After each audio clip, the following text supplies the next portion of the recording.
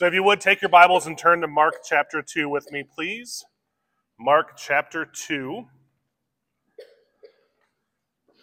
We're going to be looking at the next two altercations that we're going to see, or the next altercation, I should say, that we're going to see with the Pharisees and their scribes, as we see a mounting hostility of the Jewish religious leaders in Christ. So we're going to tackle that today. We're going to be in Mark chapter 2, verses 14 through 22.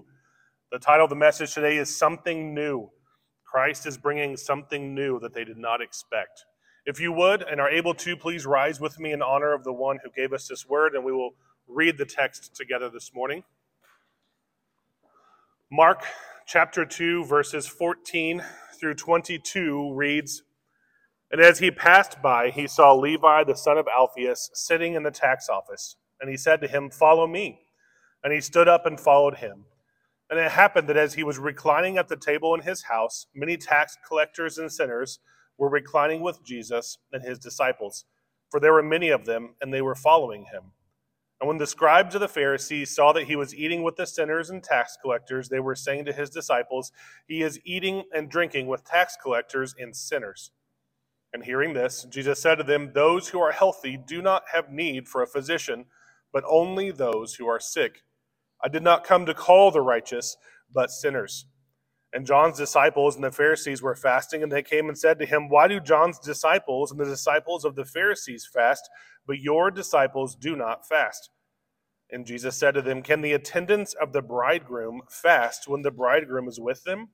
So long as they have the bridegroom with them, they cannot fast. But the days will come when the bridegroom is taken away from them, and then they will fast in that day. No one sews a piece of unshrunk cloth, on an old garment. Otherwise that patch pulls away from it, the new from the old, and a worse tear results. And no one puts new wine into old wineskins, otherwise the wine will burst the skins, and the wine is lost, and the skins as well. But one puts new wine into fresh wineskins.' This is the word of the Lord. Let's pray. Heavenly Father, we do come to you as a grateful body for your grace, as redeemed sinners, wretches that have been made righteous by your work, Lord. We thank you so much, and in praise we have sung to you. I pray that we will worship now in the preaching and exclamation of your word, and I pray that we will all take this word, your Spirit would apply it to us, that we could see that there is something new that you brought that was different from the old, and that we will see the need for you and the need for your righteousness, and we will rejoice in that. I pray that you will help me, Lord, remove any nerves, remove any stumbling or lame tongue or anything else that could distract from the ultimate message. You, Lord, I pray that you'll be glorified today. In your holy name I pray. Amen. All right, you can be seated. All right, so today's message is something new. For those who were able to make it with us last week, we talked about the paralytic at the beginning of chapter 2. We saw that there was a purpose for the paralytic, that the purpose of the paralytic was for Christ to show himself, to show in a veiled way, but for us to understand that the Son of Man was beginning to reveal himself to people around him. And we're going to see Christ go a step further. Jesus is going to now show even further his authority. He's going to show even further who he is, what he is fulfilling from the Old Testament, and that truly there is something new that he is bringing to the table. He is bringing something new that was better than the old. It is not the same thing that the Jews thought it was going to be. It is something altogether new. Now, Mark is moving quickly. We're going to see him move very quickly, as we've already seen in chapter 1, chapter 2, honestly, the whole book. Mark does not slow his pace down. He makes it very quick, very succinct. And so we're going to dig in here and see that in order to understand Mark, we have to see the nuance of the words that he uses, and see that even though he's saying things quickly, there is so much packed in to each text. And what we're looking at today is two more altercations of Jesus and the scribes. You'll notice that it is intensifying. So the intensity is going to continue to ratchet up. Remember, there's 5 different altercations that Mark records here. Of course, he had more than just these 5, but Mark chose to include these 2, of course, under the inspiration of the Spirit. But he wants us to understand, he wants his readers to understand that this is where the animosity of the scribes and Pharisees came from. Jesus is essentially building his death warrant, if you will. Mark is showing us why they want him dead. And so he's going to go through 5 different altercations in chapter 2 and on into the beginning of chapter 3 that we'll be looking at in total. And today is just 2 more of those examples. And what I want us to really dig into today and really understand is that the Jewish people of Jesus' day had a particular way of looking at God, themselves, and their relationship with him. And that Jesus is bringing something new. There's something new. There is a different relationship that he is bringing to the table for God and humanity. And so we're going to look at that and see the differences that Christ is bringing to the table in our text today. So let's look at point number 1. If you have the sermon outline, you're welcome to write this down or take your own notes. But number 1 is not what you do, but what he does. Not what you do, but what he does. And that's in particular verses 14 through 17. So I'm going to reread verses 14 through 17 for us this morning. And as he passed by, he saw Levi, the son of Alphaeus, sitting in the tax office. And he said to him, "Follow me." And he stood up and followed him. And it happened that as he was reclining at the table in his house, many tax collectors and sinners were reclining with Jesus and his disciples. For there were many of them, and they were following him. And when the scribes of the Pharisees saw that he was eating with the sinners and tax collectors, they were saying to his disciples, "He is eating and drinking with tax collectors and sinners." And hearing this, Jesus said to them, those who are healthy do not have need for a physician, but only those who are sick. I did not come to call the righteous, but sinners. So when we think through here on what Jesus is doing, what Mark is recording, we left off last week on verse 13, and it said that Jesus went out again by the seashore. The crowd was following him, and he was teaching them. And then suddenly Mark, almost without warrant, shifts very violently to when he passed by and saw Levi, the son of Alphaeus. Now, you may think it doesn't sound very violent shift on where he is, on the setting of where this is taking place, but there weren't tax houses on the side of the lake. He had to have been back in town. So Mark is taking us very, very quickly. He's moving very fast from one scene to another. He went out, he taught them, and now he's back in the city of Capernaum. And so as he's passing by the tax office, he saw the Levi, the son of Alphaeus. Now, you may want to make a note here, or you may already have it in your Bible, but Levi is Matthew, the one and same who wrote the Gospel of Matthew. So Levi, the son of Alphaeus, is Matthew, as he's called in other Gospels. And so as he begins to call Matthew, we see an even shorter, Mark is even taking his short rendition and shortening it. The first 4 disciples that we saw him call had more wording, more words recorded by Mark. But here, Mark says, no, he looked at Matthew and said, "Follow me." And that's all he recorded. And so walking by this tax office, we see the Levi, or Matthew, stood up immediately and followed him. This command to follow was an imperative. This was not an option. He said, "Follow me." Now, what I want us to understand is the setting of where this took place. The tax house would have had stacks of money. They didn't have online banking or electronic records of anything. There was tangible, physical money that was backed up by the gold that it was made out of, okay? And so this tax house was absolutely stacked and would have had a collection of money. It doesn't say that Levi does anything else besides stand up and follow the imperative. The command that Christ issued was followed immediately. And it is very interesting to note that this word for follow in the original language, the word for follow me, or this phrase that we get it from, is synonymous in all of the Gospels, is used only for the disciples. This particular word for follow is not used for those who oppose Christ, or not used for the generic crowds that were to follow him around. When this word is used, when Christ commands this type of follow, it is specifically for the disciples.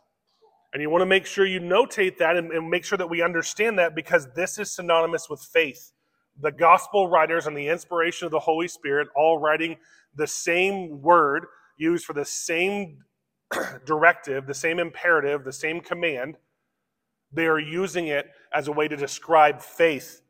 Because as it's been said, following is an act that involves risk and cost. It is something one does, not simply what one thinks or believes. So this idea of following me costs something. And we know that faith, when it's active, faith, when it's true and genuine and real, costs us something. It's about doing, not just thinking. So as we see here, Levi is now going to get up and leave his stack of money. And so as Mark moves very, very quickly, verse 15, and it happened that as he was reclining at the table. So we don't even know what happened in between there. He literally said, follow me. Levi gets up and follows him. And very next scene, Mark very quickly, okay, now they're at a table in Levi's house. Many think that it's very similar to what happened with Zacchaeus in Luke 19, and we'll circle back there later. But one of those situations where he said, hey, I'm going to come have dinner with you. That Jesus, in effect, would be the host of the dinner ultimately in this case. And I'll talk more about that in a few moments. But it's important to understand this is an immediate, right then, follow me straight to a house to have dinner. Now, this word for recline, just so everyone's aware, because we in our Western minds think of, okay, so we're going to go sit at a table, but we're going to recline. Did they have lazy boys at the table? No. In the tradition of that particular era, the Jewish culture, reclining at a table, tables were actually only a few inches off of the floor. 6, maybe 12 inches off the floor. And reclining at a table was a very intimate environment. You would actually lay either on your stomach with your arms crossed and you would eat with your feet away from the table, or you would lay on your side very comfortably. You would have your head back, or there'd be pillows, and you would lay on your side. And only the arms and the upper torso would be able to be even close to the table. The rest of the body would be strung out away from the table. So kind of imagine people fanned out around a low table on the ground, their bodies away from the table. Now, the reason for this is simply because there weren't a lot of cleanliness from the waist down in those days. Dusty roads, animal feces, everyone walked pretty much everywhere. So the respectful thing to do was to keep that uncleanness away from the table and the guests around you. So you would keep your lower half of your body away from the table. So as we think of this picture in Levi's house, we see Christ intimately at this table, and he's having dinner, he's reclining, he is eating with tax collectors and sinners. Now, why is this such a scandalous thing? Why is this something that would conjure up this negative emotion from the Pharisees and their scribes who saw them? Well, let me give a breakdown of what tax collectors and this particular word for sinners means in this context and in this culture. Tax collectors in that day would have been collecting for Herod Antipas, the Tetrarch of Galilee, so he would have been collecting money for him. But the tax collectors were Jewish natives, ethnically Jewish, who had abandoned the law, the Torah, the teachings of the Pharisees, abandoned their countrymen to work for the Romans. Now you have to understand, in Jewish culture, Gentiles were considered completely unclean. You weren't allowed to do business with them. You weren't allowed to make deals with them. You didn't have dinner with them. Tax collectors, essentially by view of the Jews around them, had abandoned their countrymen for coin. In fact, Jews looked at other Jews who became tax collectors as completely unclean. In fact, they viewed them as worse than lepers. They kicked them out of the synagogues. They were not allowed to be a judge or a witness in court. Their families were shamed. They were absolutely ostracized by all other Jewish people. And in a sense, I can kind of understand, because what these Jews would do, these tax collectors would do, is they were only required to give X amount of money on trade goods. Now, the Romans collected property tax themselves. They weren't going to allow property tax to be handed over to some middleman. But the Jews, the tax collectors, were given the authority to collect on trading goods. So basically, they would just collect taxes based off of what you had on you as you traveled through. And so Capernaum being where it is, with the close proximity to a neighboring town and neighboring region, there would have been a lot of activity for tax collectors in Capernaum. And so what they would do is these men would go, okay, I owe X number of dollars or X number of denarii to Rome for a fish, for example. So let's say it was one, okay, 1 denarii. I don't know the exact tax rate, okay? But let's say it was 1. Well, a Jew could, by force of Roman authority, a tax collector could collect 5 denarii for a fish, give the 1 to Rome, and keep the other 4 for himself. And there was nothing anyone could do about it. And so the tax collectors not only have abandoned the Jewish custom of Gentile separation, they have linked arms with the enemy, the ones who were oppressing their brothers and sisters, their countrymen, but they were also robbing them blind and getting paid to do it. So you can see why there would be maybe some hostility from the local Jews to a tax collector. And then the word sinner here carries a little different weight than what you might originally think. This is not the idea of someone who's simply morally broken the law of God, right? This isn't just, oh, I lied, or I bore false witness, as the Ten Commandments called it.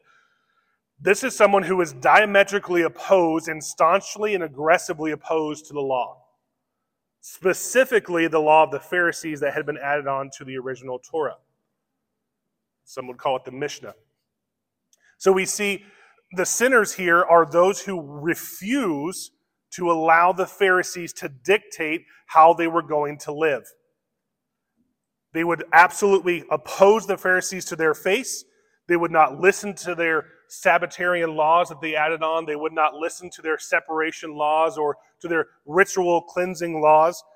They were not only ignoring them, but were often aggressively opposed to it. The same word in the Old Testament, the Septuagint, which is the Greek translation of the Hebrew Old Testament, this same word is used for wicked in the Old Testament. So this wicked, the idea here of those who were sinners in this view is not simply the common man who makes a mistake and has to go to the temple and make a sacrifice. No, these are wicked men who oppose the law and the Pharisees around them. So when you think about the animosity that the scribes and Pharisees would have for them, you can kind of understand a little bit more. Now, I'm not justifying what they said or did. All I'm saying is you understand from a cultural perspective where they would have been coming from, because it was vastly different than maybe what our Western minds would think of just from tax collectors and sinners. None of us are a big fan of the IRS, but I don't know that we would quite take this level, right? So I just want to set it in proper perspective so that we understand what the Pharisees are saying. So now that we know that they were indignant, in verse 15, Mark makes note, there were many tax collectors and sinners reclining with Jesus and his disciples. And it is interesting to note, really zoom in here, the end of verse 15 says, for there were many of them, and they were following him. So we established a moment ago that this word for follow me or following is synonymous with what? Faith. So we have a large group of people that were detested by the local authorities, that were seen by the common Jew as underneath them, below them, and they are the ones who are following. They have the gift of faith. Christ has called them to himself, and they are following him. And not only are they following him, but Christ is having an intimate relationship with them. In this culture, you did not have dinner with someone you didn't agree with. You were invited to the table only if you were family or intimate friends. You did not dine with someone you did not like or agree with. Now think about that for just a moment with the Lord's Supper. This is just a side note, because we'll be taking communion together this afternoon or this morning. Think about that and what that means from an intimate relationship with Christ, that we are invited to his table. If culturally they were only allowed to eat dinner with those, or would only eat dinner with those whom they considered family or close friends, how much more weight does us gathering at the table together carry for us? So here Christ is reclining at the table with these sinners, these reprobates, those who were detested by those around him, by the Jews around them. And in verse 16, it says, and when the scribes of the Pharisees, so it wasn't even the Pharisees themselves, it was the scribes, those who were under the Pharisees, saw that he was eating with the sinners and tax collectors, they were saying to his disciples, he is eating and drinking with tax collectors and sinners. So they didn't have the backbone to go to Christ himself. No, we're going to go to his disciples. Let's go to his students and talk to him. Maybe they can reason with him and get him to change his mind. Surely he doesn't truly understand who he's having dinner with. Maybe that's what it is. But let's go challenge him. And of course, Jesus was within earshot. We know from earlier in Mark that he didn't have to hear them. He knows the thoughts and intentions of the heart. But here Mark records Jesus heard them, so they're within earshot. And Jesus replies to them in verse 17, those who are healthy do not have need for a physician, but only those who are sick. I did not come to call the righteous, but sinners. Now I want us to think here for just a couple moments about the indignant attitude of the scribes and the Pharisees, the scribes of the Pharisees. They were on the outside watching while Christ was having intimate relationship, fellowship with the sinners and tax collectors. Those they would never dream of being found with, in close proximity to, not even talking to, ignoring. And they're basically coming to him and saying, hey, if you want us to take you seriously as a teacher, remember what they've been calling him? Teacher. What did he do? He went to the synagogue after synagogue. We've already seen records of that in Mark, and we know from other Gospels they're already calling him rabbi. They're calling him teacher. So this would associate them with the Pharisees. The Pharisees were the teachers of the common man. So from the common man, the Jew who wanted to simply live and follow the law and do what he thought was right, go to the temple when he's supposed to go to the temple, he saw, or that group of people saw Jesus in the same category as the Pharisees, simply a teacher, a rabbi. And so these scribes are coming to him saying, hey, if you want to be considered to be a Pharisee, if you want to be considered to be one of us, this is not how you achieve that. You're giving us a bad name because people think you're with us and you're eating with the sinners. You're reclining with the tax collectors. This is not where you should be. And so when we think through the indignation here and what they're coming to try to get him to do, they are understanding the mission of Jesus as being completely distorted by his actions. You guys remember over the past few weeks, we've talked about the true mission of Christ was wildly different. The Messiah's mission was wildly different than what the Jews thought it was going to be. This is another clear example of that. They thought he came to be with them. We're the righteous, right? I don't have suspenders on, but you can imagine them putting their thumbs behind the suspenders. We're the righteous ones. We're the ones that you should be seated. Wow. Whew, did you guys hear that? That was rough. All right, let's try again. We're the ones that you should be seated with. We're the ones that you should be reclining with. Why are we not in intimate fellowship with you? We're the ones that have been holding up the law. Not only do we hold up the law, but we added 600 and some new ones to it just to make sure we're not getting anywhere close to breaking the law. Why are you here with them? What have I done all this work for? Haven't I done all this work to make God happy with me? Haven't I gone out of my way and done all these things? I don't even go around the people that you're with. That's how righteous I am. Look at where I've earned myself. I deserve to have another look. Come look at me. And yet Christ corrects them. He brings something new to them. And he tells them, it is not about what you do, but what I do. It is not about what you can do, but it is about what I do. Verse 17, and hearing this, Jesus said to them, those who are healthy do not have need for a physician, but only those who are sick. I did not come to call the righteous, but sinners. Can you hear the irony? Can you hear the sarcasm in that? He is challenging their very foundation of thinking. You think you're righteous. Why would I come and talk to you? You think you're already good. You think you're already enough. You're following laws that you think has brought you to a place of right relationship with a holy God. Why would I come to you? I'm here to heal those who understand their need for a Savior, who understand it's not about what you do, it's about what I do for you as the great physician. He's bringing something new to them that has never even crossed their minds.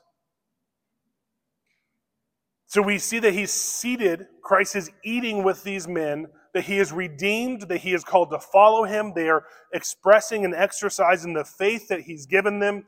And now he puts the religious leaders in their place and tells them very clearly, it's not about what you can do, it's about what I do or will do soon. Romans 9, verses 30 and 31 gives us an idea of this. Paul is writing about the relationship between law and gospel. Romans chapter 9, verses 30 and 31. It reads, "What shall we say then, that Gentiles who did not pursue righteousness laid hold of righteousness, even the righteousness which is by faith? But Israel, pursuing a law of righteousness, did not attain that law." The bottom line here is that the scribes of the Pharisees had been taught so ingrained by the Pharisees, and I'm going to go into more detail about who they are here in a moment, but the scribes have been so ingrained in the Pharisees' teaching that they thought they could uphold the law enough that they could become righteous in the sight of God. And what Christ is saying is that's not the way this works. That's not the way this works. There is a key difference between law and gospel. There is a clear distinction. The law is to show us our need for a Savior, and the gospel is to show us the Savior that completes that need. And that there is nothing that we can bring to the table to make ourselves righteous before a holy God. Notice that these men the men reclining with Jesus were not reclining with him until after he gave them the gift of faith and called them to follow. What were they doing before they were given the gift of faith and called to follow? Living as unrighteous men and sinners. I'm not saying that they were more righteous than the Pharisees. What I'm saying is they understood their depravity. They knew they couldn't uphold the law, so they basically did what any natural man would do. If I can't uphold the law, I'll just do whatever I want. But the Pharisees and scribes were faking their righteousness, were outwardly clean, but inwardly dirty. They were whitewashed tombs filled with dead men's bones, as Matthew 25 would tell us. And yet Christ is here to tell them that is not how this works. There is something new that I'm bringing here that we are going to address. So he corrects their thinking. He corrects everything they think is going to happen. Very similar, as I mentioned earlier, to Luke 19. Zacchaeus was changed immediately. Immediately, the relationship with Christ, when he called Zacchaeus, "Come down from that tree, I'm going to your house today." He had changed. He said, "How can I do this thing? I will give back to people that I stole from 4 times the amount that I stole from them." And I promise he had records. It was a significant change in who these men were. You cannot come in contact with Christ without a radical change. Because these Pharisees did 2 things that you cannot do. Number 1, they grossly overestimated their standing before God. You cannot do that, saint. Never overestimate your standing with a holy God. There is only one reason, and one reason only, that you stand before a holy God, and that name is Jesus Christ. Secondly, they greatly misunderstood the mission of the Messiah. The righteousness of God escapes those who seek to establish their own righteousness, whereas those who are too far off to hope for the righteousness of God are graciously granted it. James Edwards. We have to understand our position before a holy God and rightly see our need for a Savior. And so there's something new that was brought by Christ to the Pharisees we see as corrective of their thinking, not about what they do, but about what he does. For in Romans 5:20 it says, "But where sin increased, grace abounded all the more." We see grace abounding all the more with the tax collectors and sinners. But where there is no sin, where the righteous think that they have no sin, does grace abound there? Not to the extent that it does to those who realize by the grace of God their need for a Savior. So our application here is simple on this first point. We see the Jews were under the impression that they were right with God because of what they did or did not do, what they avoided, who they associated with, how they washed their hands. But he came to show them something new. The new covenant that he was initiating for the kingdom of God was completely unlike anything that they had heard before. It is not about what they could do or avoid doing. It is about what he was doing, and we have to view it the same. Our salvation does not, cannot, and will not rest in our hands. When we begin to look to ourselves to justify whether we are a child of God or not, that literally leads us into sin. How quickly do you become prideful when you look down and realize, man, I haven't sinned in a while? Oh, there it is. How quickly do we run into those traps? We have to look at what God and God alone has done for us through the work of Christ, through the application of the Spirit in our lives, and understand there is nothing we can bring to the table.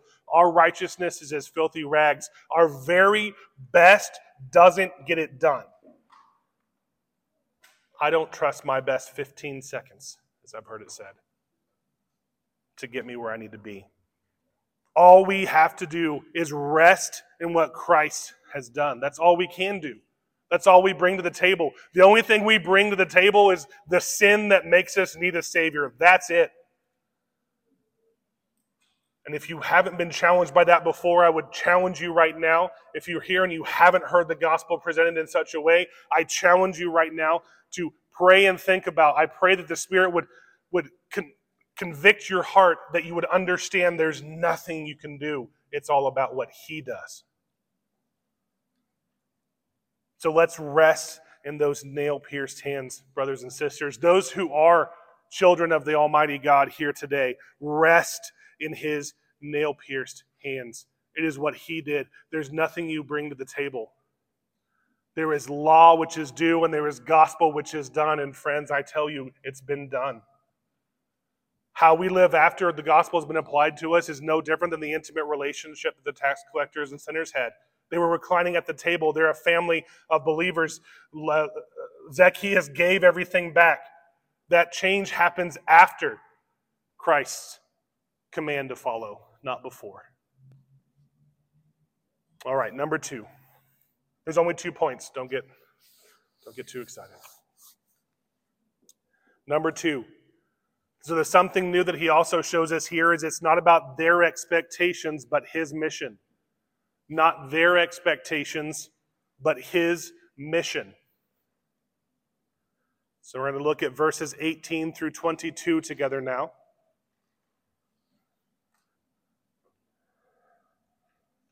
Verse 18 through 22 reads, "And John's disciples and the Pharisees were fasting, and they came and said to him, 'Why do John's disciples and the disciples of the Pharisees fast, but your disciples do not fast?' And Jesus said to them, 'Can the attendants of the bridegroom fast when the bridegroom is with them? So long as they have their bridegroom with them, they cannot fast. But the days will come when the bridegroom is taken away from them, and when they will fast in that day. No one sews a piece of unshrunk cloth on an old garment, otherwise that patch pulls away from it, the new from the old, and a worse tear results. And no one puts new wine into old wineskins, and otherwise the wine will burst the skins, and the wine is lost, and the skins as well.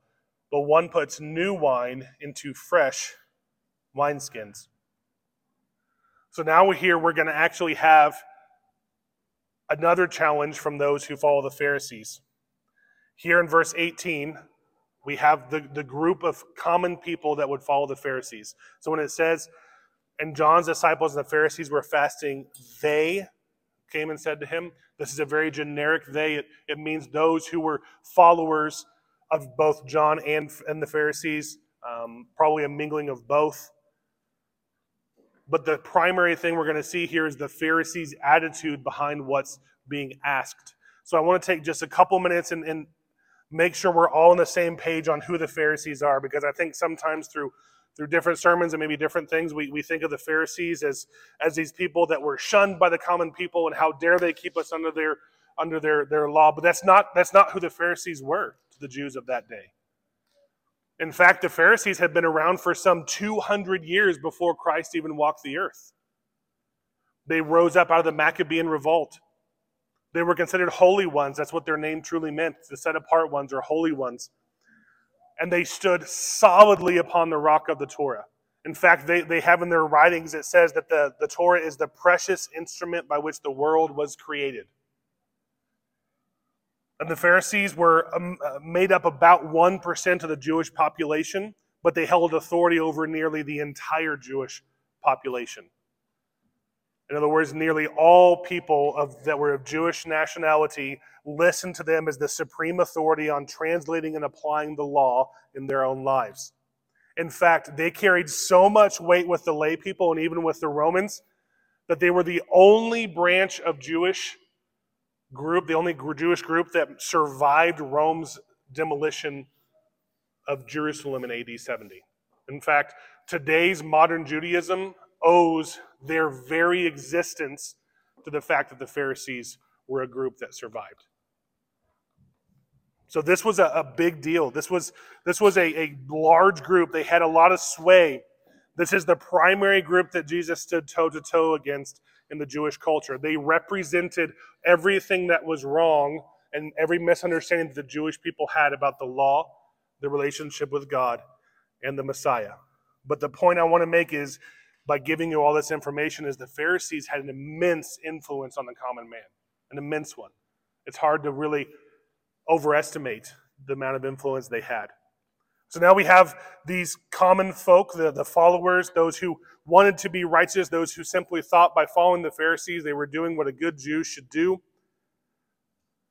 And they come to him and say, or come to Christ, and they say, why do John's disciples and the disciples of the Pharisees fast, but your disciples do not? So now they're speaking directly to Jesus. They came straight to him, and they wanted to have the same understanding that we had a few moments ago. Their idea is, if you want us to take you seriously, you have to do what everyone else does. This is the practice. You fasted. That's what the Pharisees taught. But what's interesting is here, their verbal interpretation of the law is so far off of what the original law stated. Did you know that in the entire Old Testament law, there's one single fast that was required? And that was on the Day of Atonement. That was it. There is no other fast required in the Old Testament outside of the Day of Atonement. Now, when I say required fast, I'm not saying that's the only time you'll see fasting happen in the Old Testament. There are examples of repentant fasting. There's examples of fasting to know the Lord's direction. There's examples of fasting as a nation to find direction. Okay, but the only required fast of the law was one time a year, on the Day of Atonement.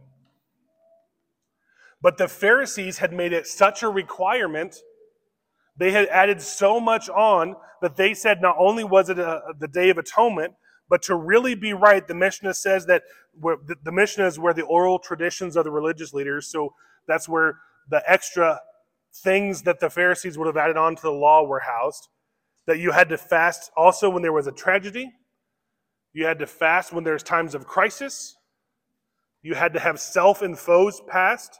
That was self-imposed fast. There we go. And so when you really wanted to be righteous, when you really wanted to be pious, when you really wanted to understand really God and get close to him, you fasted. And in the culture of the time of Christ walking the earth, the average Pharisee and those who really wanted to be pious fasted on Mondays and Thursdays. Every Monday and Thursday. And so they would abstain from food, and they literally brought this abstainment from food to a point that it became in Jesus' day a prerequisite of religious commitment, a sign of atonement of sin, and humiliation and penitence before God, and a general aid to prayer. Basically, if you wanted to be seen as righteous, you had this, what they called affliction of the soul, quote unquote, making it a sacrificial act of piety. In other words, if you really wanted to be close to God, you would hurt yourself in this way. You would bring yourself down in this way. So this was not a simple fast as we may think of it today, or as maybe our Western minds would think of it. This was an intense labor that was added onto the shoulders of the common man simply because the righteous, quote-unquote righteous people of the day said, this is how you really look good. This is how you really impress God. This is really how you draw yourself close to Him. So now we see this solemn fast, this time of affliction of the soul. In fact, it was very common in those days for Pharisees to really make sure those around them knew that they were fasting. They would wear disheveled clothing. They would even put makeup on that literally made them look more, their cheeks sunken in. Oh, I'm just so afflicted. Right? And their hair would be all messed up. And they would put dirt on their head. They wanted the world around them to know, I am righteous and you are not. So this solemn act of self-deprivation. And Jesus' answer is fascinating. Fascinating. Look at verse 19 and 20. And Jesus said to them, can the attendants of the bridegroom fast when the bridegroom is with them? So long as they have the bridegroom with them, they cannot fast. But the days will come when the bridegroom is taken away from them, and then they will fast in that day.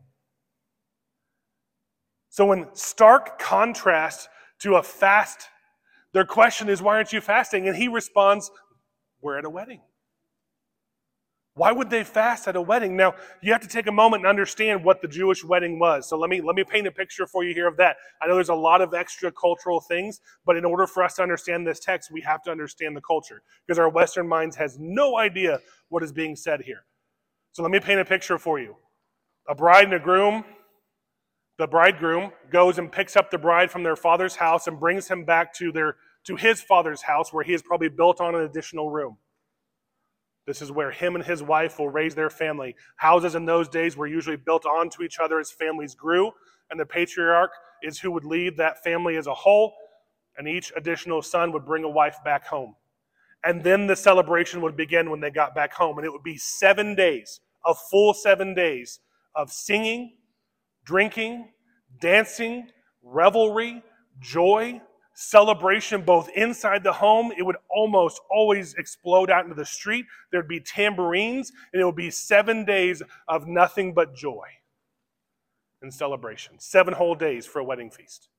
I didn't want to pay for one couple hour part. I can imagine the cost of these kinds of things. Okay? But this 7-day celebration stands in stark contrast to fasting. This would be one of those situations where those asking the question will be like, what are you talking about? I was talking about fasting, and you're bringing up a wedding. What does that have to do with anything? And yet Christ, in such beautiful fashion as he does, as we saw last week, a veiled unveiling of who he is telling us something so significant that if we look at it with Western eyes, we'll miss it. Do you know that in nowhere in the Old Testament, nowhere at all, is the Messiah referenced as a bridegroom? Nowhere at all. Do you know who is consistently referenced as the bridegroom? Yahweh. Yahweh is consistently referenced throughout the Old Testament by prophets and Moses alike as the bridegroom of Israel herself. And so Jesus is revealing something not only about those who are with him, not only is he saying, my disciples, my sons of the bridegroom, in verse 19 where it says, can the attendants of the bridegroom, in the original translation, it's literally sons of the bridegroom. Those who were invited to the feast were considered sons, family. You did not come to the intimate feast of the bridegroom without being an intimate, close relationship with him. So he's saying not only are these men intimately my family, but we are celebrating. They cannot fast. The celebration is too great. I am here right now redeeming my bride, and we are in celebration. There is no fast. So he's saying that. But also, to those who would have ears to hear, he is telling them, I am God. I am the bridegroom of Israel. Let me show you. We cannot miss this imagery. Isaiah chapter 5 and verse 1. Excuse me. Isaiah chapter 5 and verse 1, it says, Let me sing now for my well-beloved, a song of my beloved concerning his vineyard. My well-beloved had a vineyard on a fertile hill. In reference there in context, you'll see that it's a husband is the well-beloved. Isaiah 54 verses 5 and 6. For your husband is your maker. Isaiah's prophesying to Israel. For your husband is your maker, whose name is Yahweh of hosts. And your Redeemer is the Holy One of Israel, who is called the God of all the earth. For Yahweh has called you, like a wife forsaken and grieved in spirit, even like a wife of one's youth when she is rejected, says your God. I won't read these other two, but please write them down. Ezekiel 16, verses 6 through 8. Ezekiel chapter 16, verses 6 through 8. And Hosea 2, verse 19.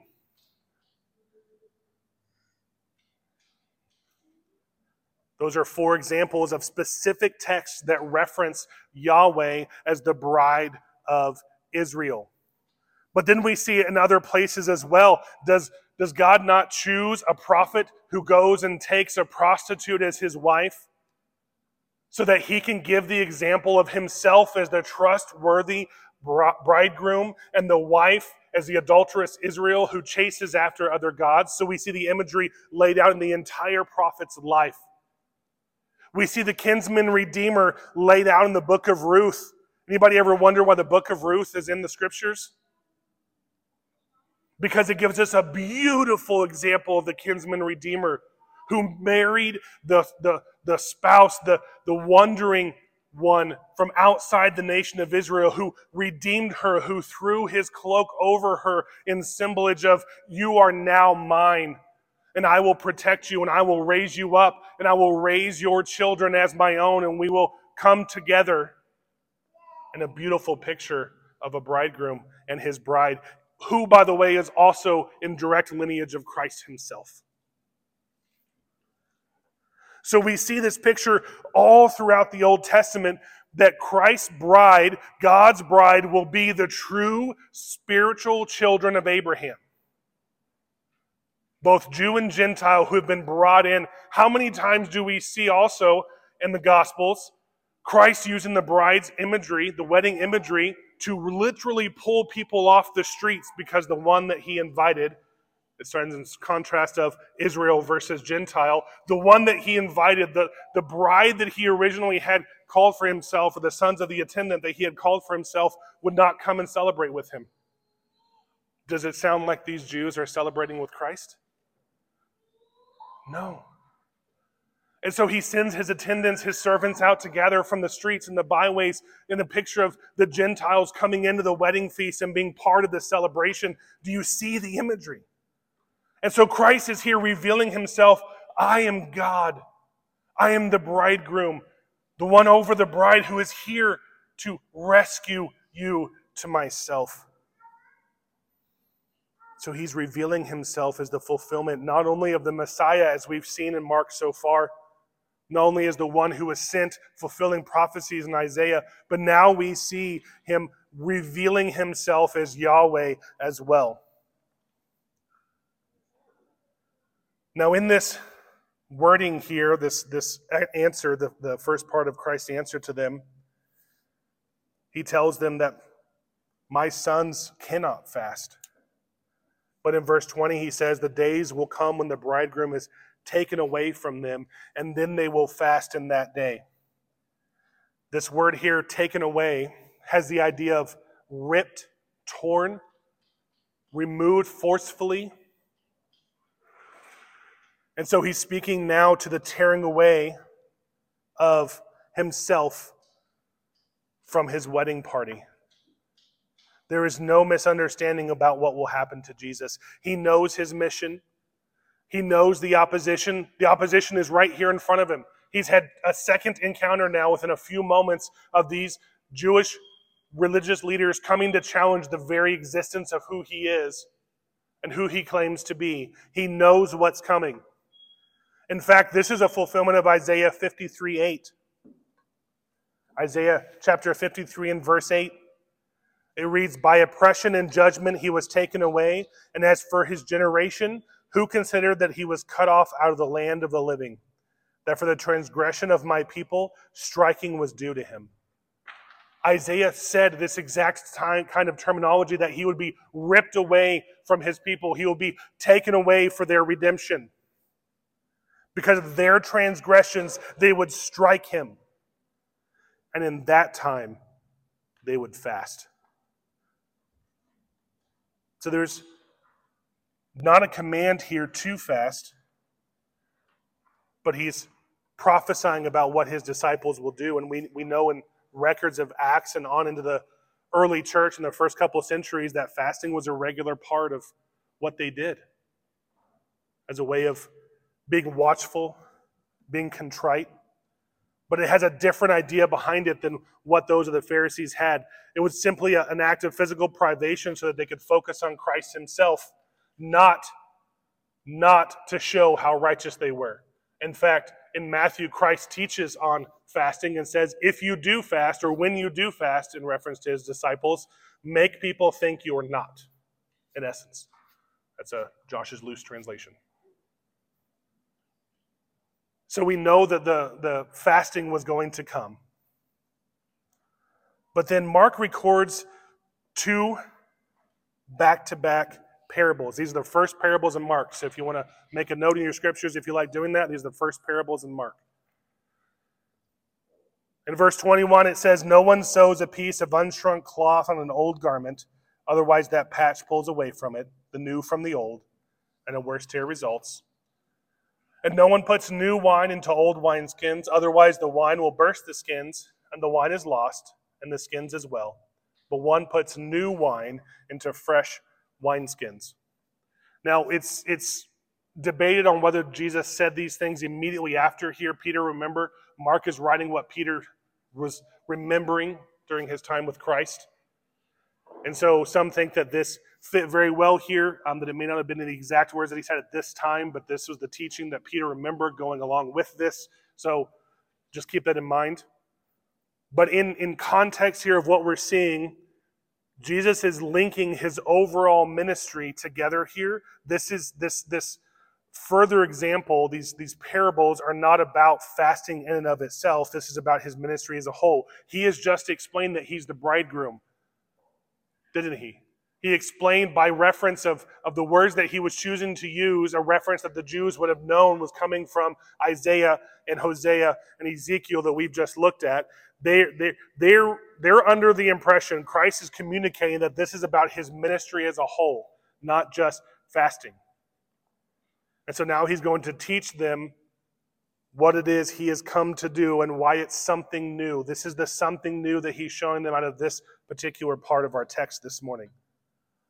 So in verse 21, we have an unshrunken cloth being attached to an old garment. And in verse 22, we have new wine being poured into old wineskins. Christ is the new of both of those parables. He is the new patch. He is the unshrunk cloth of the new cloth. He is the new wine being poured into old wineskins. But what he's trying to teach here, what he's trying to reveal in a parabolic way, is that he is something new and cannot, does not, and will not fit into the law, into the first covenant, into the old way, into the way the Pharisees thought it was going to work. It is something completely new. And if you try to force it, it's going to tear up the old and it will be gone. If you notice in both parables, it is a complete decimation, an utter loss of the original garment that needed patch and of the wineskins. It's gone. It's a complete loss. If you try to fit Christ, if you try to fit the gospel under the law, it wrecks both. How many times have we seen that in our Christian lives today? When you try to fit Christ under the law, it wrecks both. When you try to attach, do this, don't do that. Now, is there righteous living? Yes, I'm not saying that. Understand what I'm talking about in salvation. If you try to put the gospel of salvation into the law, it destroys both. Because the essence of the law-gospel distinction is the law is here to show us what we cannot do for ourselves. The gospel is here to show us what we have to have, which is Christ. And it's been provided by grace alone, through faith alone, by God alone. And so Christ is saying, I'm the new. This idea here in verse 21, where it says the patch pulls away from it. Do you see that? Otherwise, the patch pulls away from it. This is the same word for taken away in verse 20, where the bridegroom is taken away from them. It's the same idea of ripped, torn away, forcibly removed. It's the same idea. So I want to get the verbal picture here of the parables. I didn't think an illustration here because this illustration is beautiful. So in those days, especially with the material that they used, as a garment gets worn, it gets stretched out. Anybody else here stretch out clothes? I definitely do. Okay? But if you take stretched out clothes and you attach good, a new patch that's good, not been proven, not been stretched out, as that particular patch goes through its formation of being washed and heated up and sweated on, and all the things that clothes go through, and it begins to do its own stretching and shrinking, and it will actually rip out even worse than the hole that was there before, destroying the garment. And the picture of the wine, the illustration of the wine, is if you've ever fermented wine or understood that process of how it works, fermenting wine expands greatly as it's fermenting. There's gases that build up. And so if you use old stretched out wine skins, in those days, they used leather skins, animal skins, to ferment their wine. It would expand and contract, and old wineskins are those who've been used for the fermenting process already, and it's already been stretched as far as it's going to stretch. This is all it's got. And you can't use the same wineskin to then re-ferment wine again. In other words, you had a new wineskin for every batch of wine because the expansion process was so hard on the material. And so if you poured new wine into the old wineskins, as it stretched, it would explode, decimating the wineskin, because once you fermented wine, you could pour it in an old wineskin. It had been fermented, it's not going to go through that process anymore. But you just can't put new wine in an old wineskin.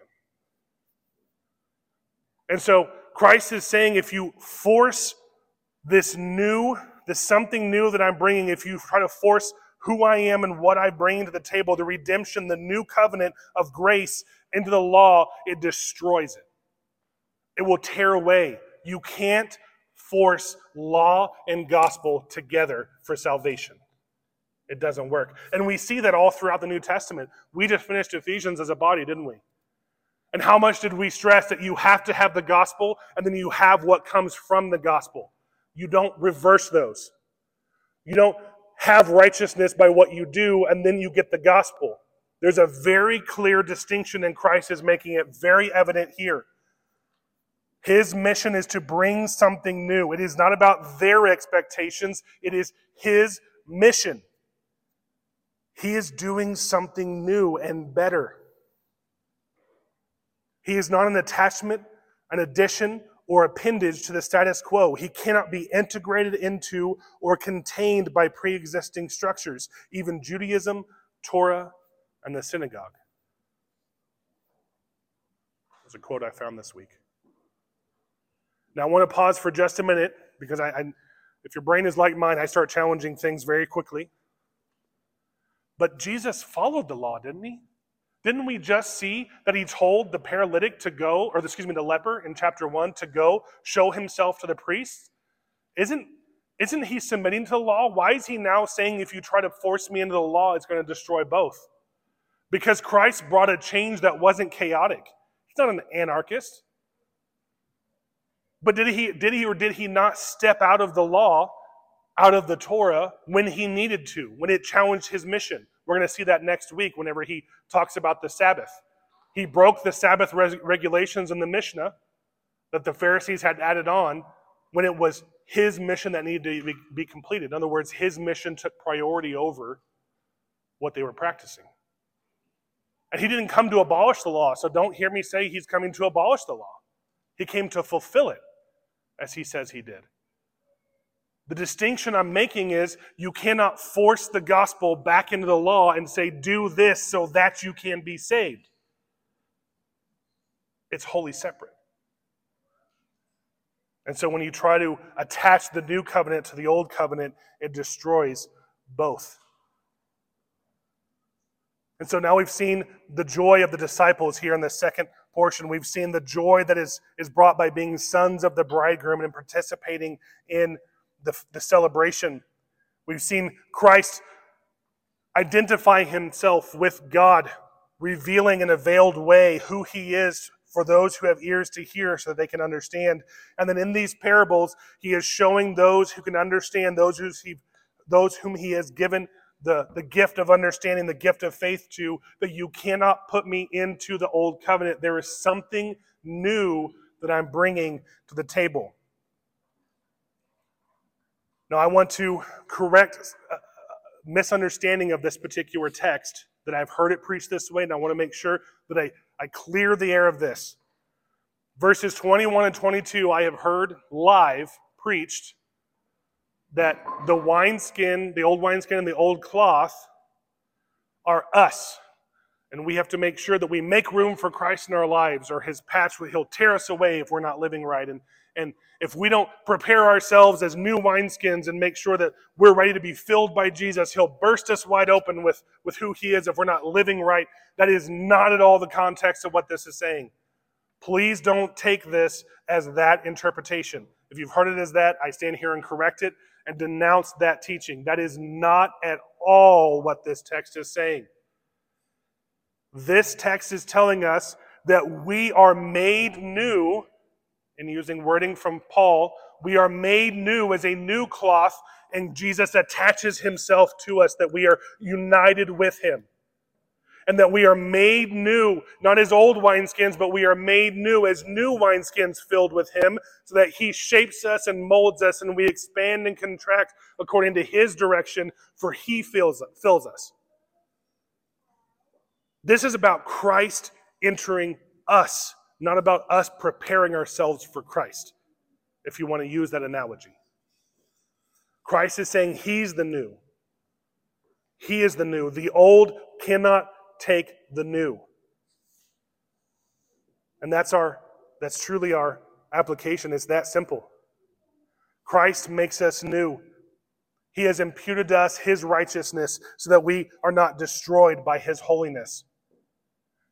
He imputes to us his holiness and his righteousness, and then after that, as we're new and we're expanding and we're growing and we're filled with the Spirit and we're made sanctified, continuing progressive sanctification and renewal as the Spirit in Christ works within us, we then see the law for what it truly breaks down to be. Matthew 22, 36 through 40. What the law in all of its many parts and pieces, Christ summed it up for us. The one who breathed out that law when it was given, summed it up for us, that you are to love the Lord your God with all of you, and you're to love your neighbor as yourself. So as new articles of clothing and new wineskins that are united with Christ, that's where we then walk according to how we are to walk. Because he writes that law on our hearts according to Ezekiel. The law is not how we are saved. The law shows us our need for a Savior. Christ is the something new, the new covenant, the grace that we have through him by his sacrifice and his redemption is what we rest in. So in conclusion, I want us to remember that Jesus coming to earth inaugurates and begins something new. It's a new covenant. There's something new that he's bringing here. And it was planned. It's not new to God, but it is to us. It was planned by God from the beginning as part of the redemptive plan. But as he came to earth and explained this to the Jews, it is something completely new and a stumbling block to them. Understand the stumbling block that it was to them. And yet to us, to those who have been given the gift of faith and understanding, those whose ears have been cleaned so that we can hear, we understand it to be the most beautiful, the most amazing, the most redemptive, the most awe-inspiring thing that we could ever imagine. But as Wes was talking about at Sunday school this morning, isn't it amazing that a wholly other than us God, completely different from us, would look down through his absolute perfect knowledge, through his love and grace, and would look down and redeem pitiful wretches like us to himself. This new thing that Christ brought is for you and I. The law is not to make us righteous unto salvation, for we are sinners and have broken the law. And in breaking the law, we are guilty of the whole. It is only Christ that we look to, and in him we rest. Let's pray. Dear Heavenly Father, we thank you so much for the opportunity to look today at the something new that you brought. Thank you for helping us to see the distinction that we have there, for the grace that you provide to us, the love and put on display in the redemption that we have. I pray that we will have the joy of the wedding party that gets to celebrate with the bridegroom as he redeems the bride to himself. There's so many beautiful word pictures here, Lord, we can almost get lost in trying to work them all out, but I pray that the thing that we walk away with this morning and carry through with us the rest of the week would be the beautiful grace that we see in you and you alone redeeming us. And I pray that we have the right view of the law and the right view of the gospel. I praise you and thank you in your revelation to us for your Spirit. We love you. Amen.